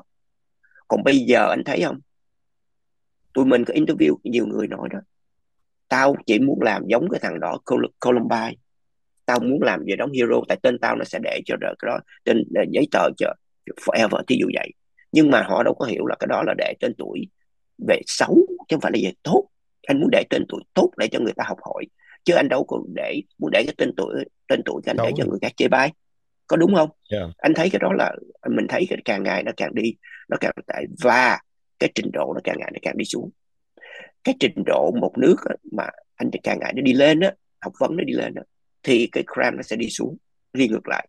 Tại vì anh đi học, anh ra trường 4 năm, cái người làm công nghiệp 4 năm có bằng cử nhân này nọ, cái cách nhìn họ khác.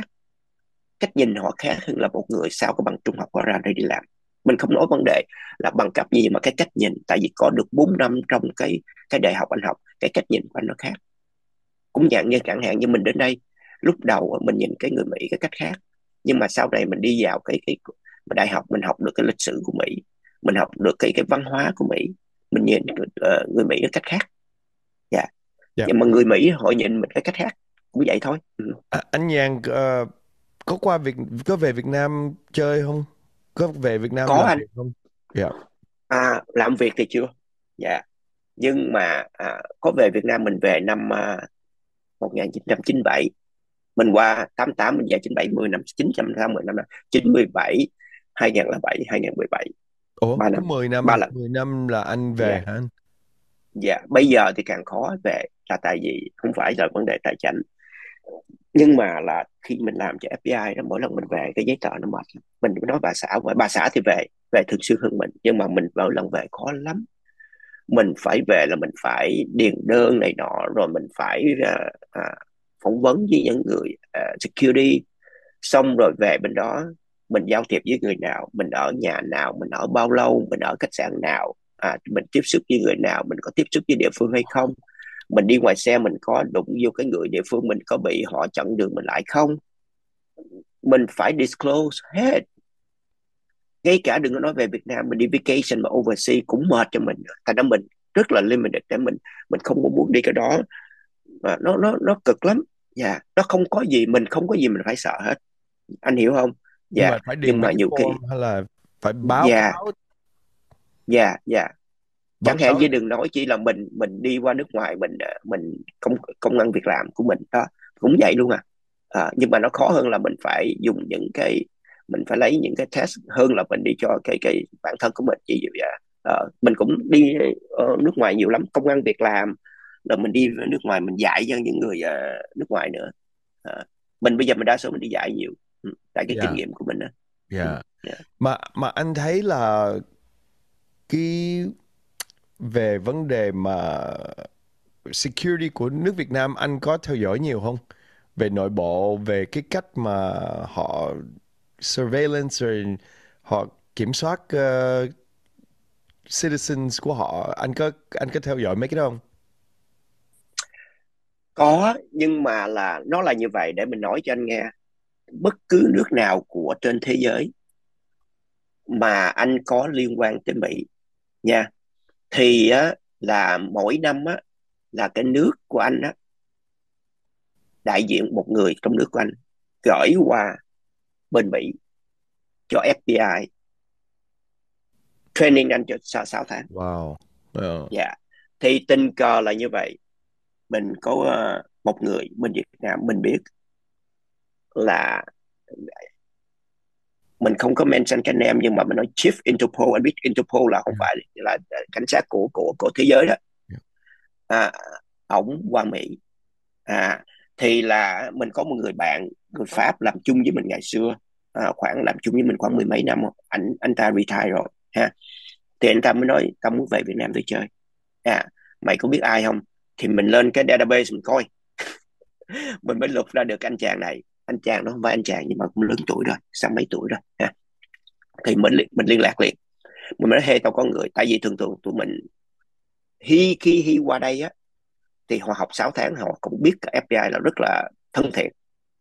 Thì những ai cũng vậy hết đó, tao qua đây tụi mày train tao 6 tháng, thì khi tao về nước tụi mày có cái cơ hội đến nước cho tao hay, tao sẽ protect tụi mày, tại tao ở đây tụi mày protect tao, đúng không? Thì mình giới thiệu cho người Pháp đó. Anh ta về thì cái anh biết Chief Interpol nằm ở Hà Nội chứ không phải là nằm ở Sài Gòn, Yeah. đúng không? Thì anh ta về, anh ta gặp anh chàng này, thì nó về từ Sài Gòn. Thì ông này mới nói là mày có cần tao cho xe ra đón ở Sài Gòn không? Nó không, không, tao bay ra Hà Nội. Thì bay ra Hà Nội xong thì ông này ông có chiếc limousine, ông lại ông đón thằng này về. Về cái nhà cái nó mới gọi mình, nó nói trời đất ơi, mày có biết nhà thằng này không? Như một cái mansion đó, chứ không phải là nhà bình thường đâu. Mình mới giải thích cho nó cái những người bên Việt Nam nó khác với Mỹ.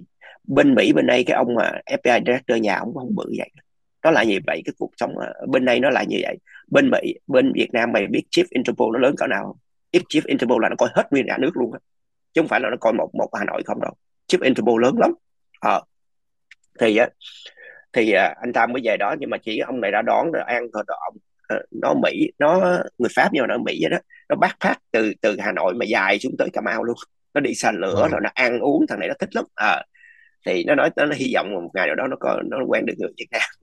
Yeah. Nó ly dị rồi nhưng mà nó yêu lắm. Mình cũng còn liên lạc với nó.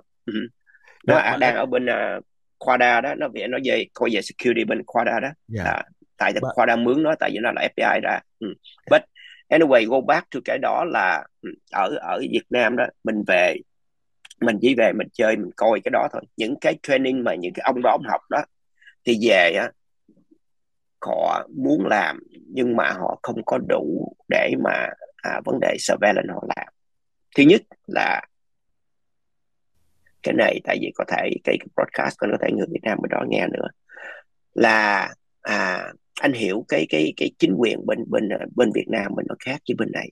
Chẳng hạn như Ken với mình làm một cái cơ sở thương mại chung với nhau nha, thì mình bỏ vốn ra 50-50, thí dụ vậy ha.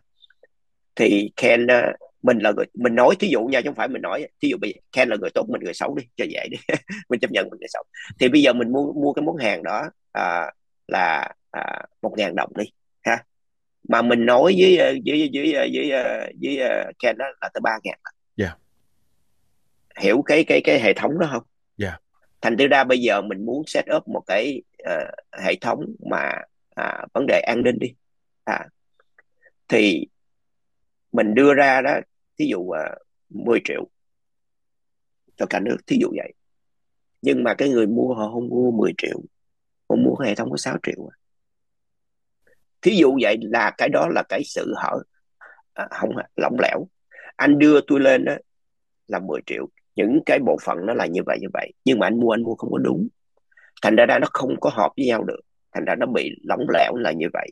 Nhưng vấn đề kỹ thuật là điều tra đó, thì Việt Nam nó không biết nó có áp dụng gì em, nhưng mà cái người mà đi qua bên đây học hỏi người ta, bên đây đã chỉ cái cách nó như thế nào, và cái cách mà của FBI điều tra như thế nào, thí dụ vậy.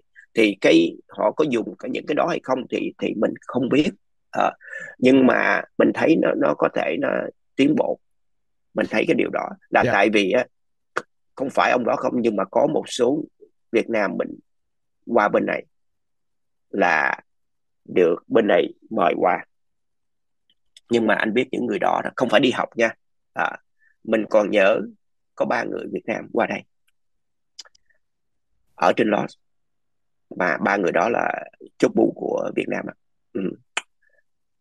Mới nhờ mình là có liên hệ với FBI, thì nhờ mình chở đi ăn phở. Việt Nam mà chở đi ăn phở ở quận Cam. Thì mình với người bạn này nói, mày muốn chở đó thì tao chở mày lên Long Beach, là tao chở mày lên Los ăn phở, chứ tao không thể nào tao chở mày ở quận Cam được. Tại quận Cam mình thấy vậy đó, cũng nó không có bự lắm đâu. Tại vì có một người nào đó mà thấy tao chở với mày đó, mà họ giận ra mày á, tao biết con cái tao nhà cửa tao có nào không? Nó là như vậy, anh hiểu ý mình nói không? Hiểu. Đó là như vậy đó. Nhưng mình qua, tại vì thấy là bên này mình vẫn có người gửi người Việt Nam, tại tương lai nó sẽ có FBI office ở Việt Nam. Tại bây giờ đang negotiate nó cả mấy năm nay rồi. Mà em hỏi anh cái này nè, cái triết lý của một người của chính phủ Mỹ và chính phủ Việt Nam á, là em đoán thôi nha, là những cái người mà đi điều tra của chính phủ Việt Nam á, cái vấn đề luật của người Việt Nam thì nó nghiêng về chính phủ nhiều hơn, mà luật ở bên Mỹ thì nó nghiêng về protect cái người citizen ở Mỹ hơn.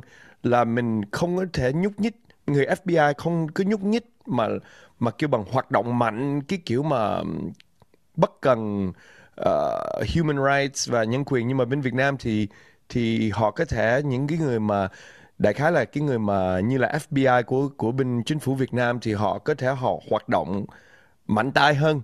Nhưng mà anh thấy đó là cái vấn đề mà mình cho chính phủ hoạt động mạnh tay hơn và cái xã hội nó giữ an ninh mạnh hơn, anh thấy cái trường hợp nào nó tốt cho xã hội nhiều hơn, cái cách của người Việt Nam làm, chính phủ Việt Nam làm hơn cái cách của chính phủ Mỹ làm?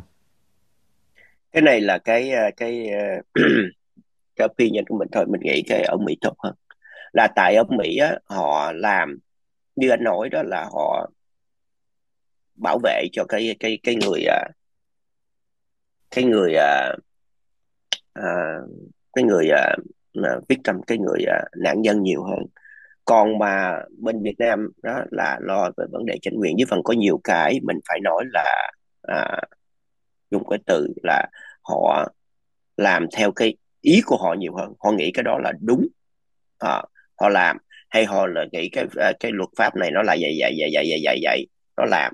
Nhưng mà họ không có, cũng có là họ lo cho cái vấn đề nạn nhân, nhưng mà có đôi khi đó mình thấy nó không có chính xác theo cái suy nghĩ của mình. Là tại vì có nhiều cái vấn đề politics quá, thành ra có đôi khi nó làm cho những cái case họ không có giải quyết như cái người nạn nhân mong muốn.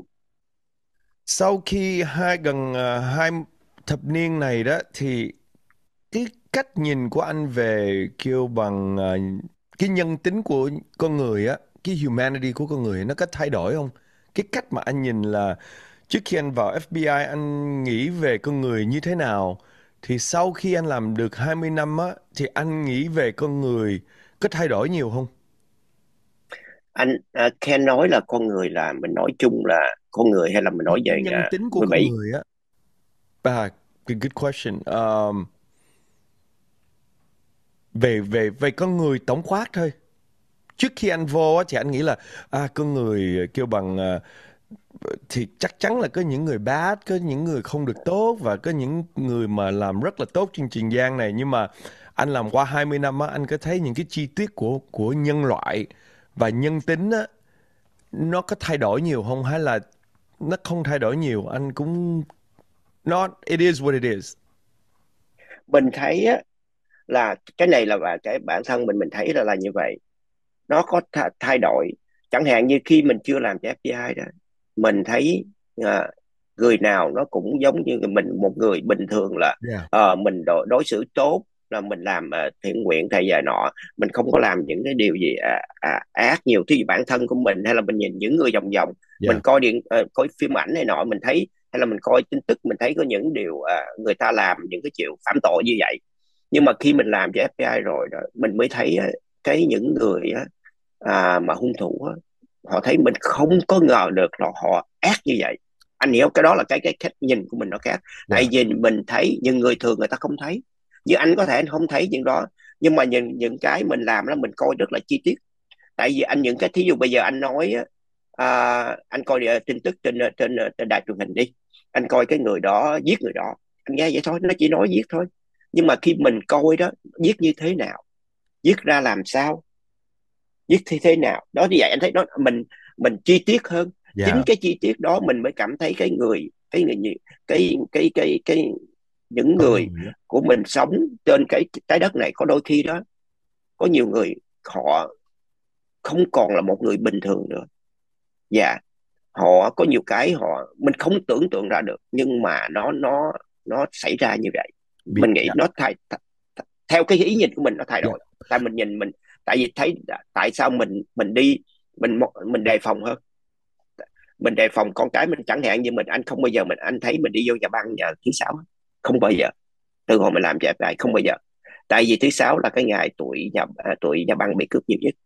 Tại lúc đó người ta vô, người ta cash cái check.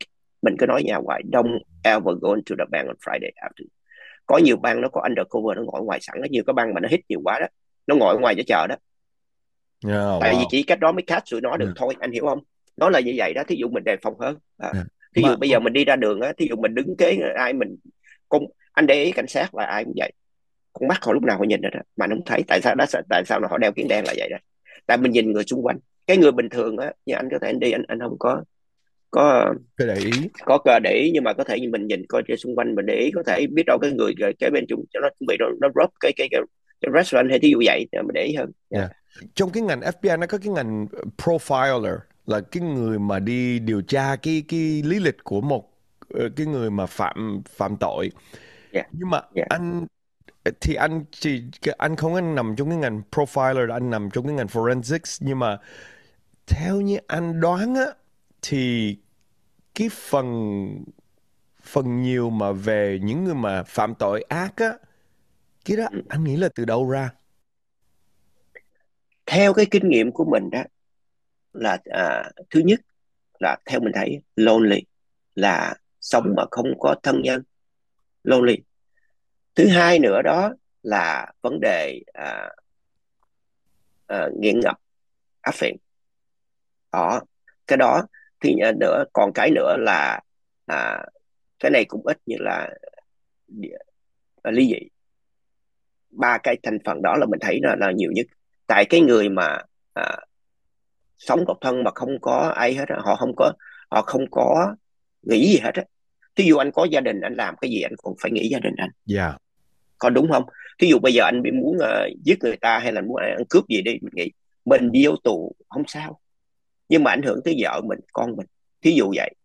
Còn hay là những người đã cái người lonely, hay là cái người dùng thuốc men áp phiện nghiện ngập. Tôi cần tiền để tôi mua thuốc để tôi dùng, mua xì ke ma túy để tôi dùng, thì lúc đó là à, cái gì họ cũng làm được. Dạ. Hay là đừng nói chi những người mà vấn đề cờ bạc, gambling. Gambling họ có thể họ làm như họ bỏ vợ, bỏ chồng, bỏ con, bỏ cái, chỉ có đi gambling thôi, thí dụ vậy. Thì mấy người đó như vậy đó là, hay là cái vấn đề xài phung phí.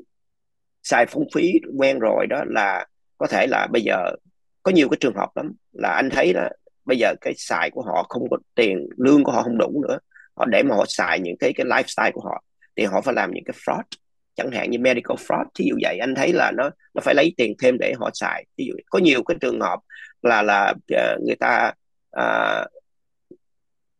người bình thường không có cái đó, nhưng mà những cái người mà họ họ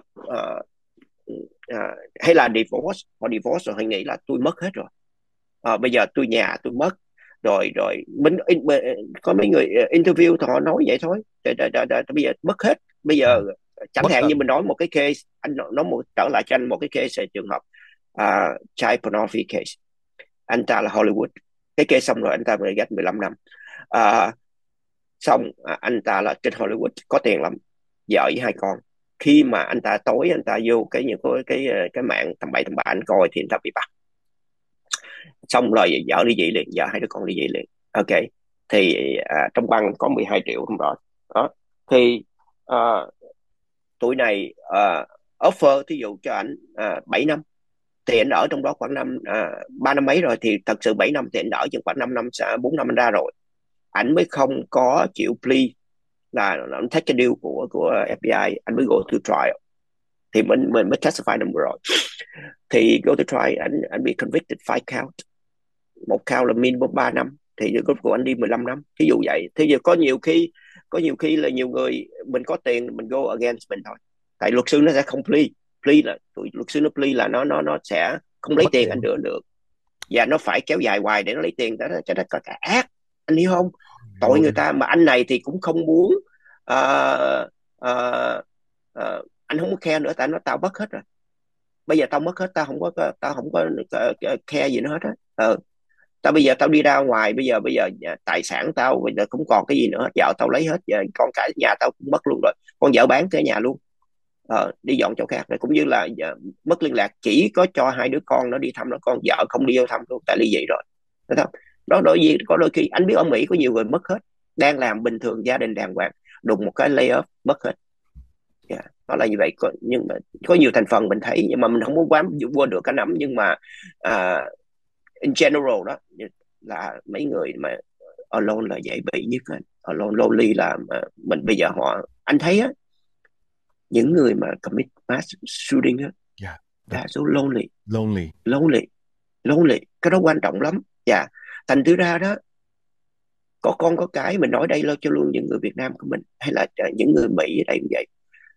Để ý con cái lonely của nó, mình không nghĩ là mình nói ok they leave me alone so they not gonna make it, tại vì nó không có làm cái gì ồn ào, nó không có phá phách gì là được rồi. Cái lonely của đứa con nít nó cũng nguy hiểm lắm. Hai trường hợp nó khác nhau, một đứa ít nói nó khác với một đứa Nói nhiều. lonely nó khác. Hai cái nó completely khác nhau nha. Ít nói có thể nó không có hại nhiều, nhưng mà lonely nguy hiểm lắm. Có thể nó bị bully trong trường, cha mẹ không có hiểu cái từ bully. Anh hy vọng không biết mình có nghe những cái podcast của anh không, nhưng mà có cái cơ hội nào mình nên nói vấn đề bully. Cái bully quan trọng lắm, quan trọng lắm. Em chắc em với anh dành một cái episode riêng để bàn về cái vấn đề bully, cyberbully và những cái tâm lý chuyện mà nó ảnh hưởng qua cái bully, cái chữ bully. Quan trọng lắm. Anh thấy không phải mình nói ở đây mà nói con nít nó tự tử đó cũng vì vấn đề bully mà cha mẹ quên rằng cha mẹ không có để ý. Tại vì không phải mình nói là cha mẹ gì xấu xa gì. Cha mẹ thứ nhất có nhiều người không biết, có nhiều không có chấp nhận là con mình bị bully, mà con mình đang bị bully trong trường every day. Mình là người parent, mình phải look for help cho kids.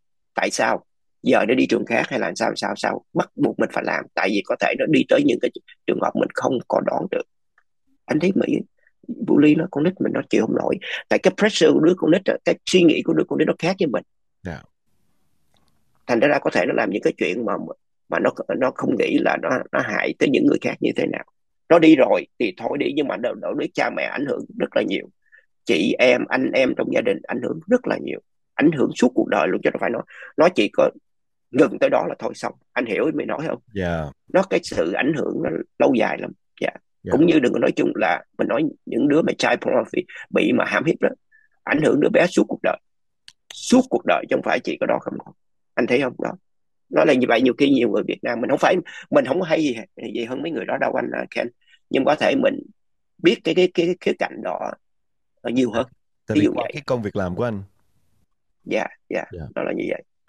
Anh Nhan ơi, hôm nay em muốn cảm ơn anh đã chia sẻ rất là nhiều, và em cảm thấy là 2 tiếng cũng chưa đủ anh em mình nói chuyện về cái công việc FBI của anh. Và em cũng hy vọng là một ngày nào sang năm á thì em với anh nói chuyện tiếp về vấn đề bully và những cái trường hợp khác trong FBI. Tại hôm nay em nghe em rất là mở mang cái kiến thức của em. Thì em cảm ơn anh rất là nhiều. Đây mình cũng còn nhiều cái mình muốn chia sẻ với anh Ken. Mình biết cái thời gian rất là giới hạn.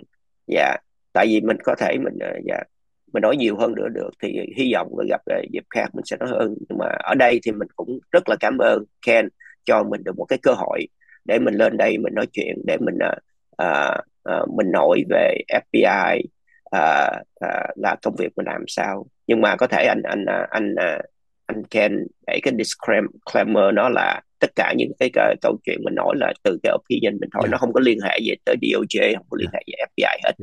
Cái đó là cái opinion của mình. Để cho nó chắc ăn như vậy. Hy vọng là sẽ có cái dịp nói chuyện nhà lại. Cảm ơn anh Nhan. Em chào anh. Cảm ơn quý vị đã dành thời giờ xem hoặc nghe Người Việt Podcast với Kenneth Nguyễn.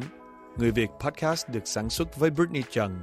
Kenneth muốn xin cảm ơn Jane Nguyễn, Catherine Nguyễn, Tina Phạm, Sydney Jamie và Crystal Trịnh. Vui lòng tìm đến chúng tôi trên những trang Instagram, Facebook và TikTok @The Vietnamese Podcast. Xin cảm ơn.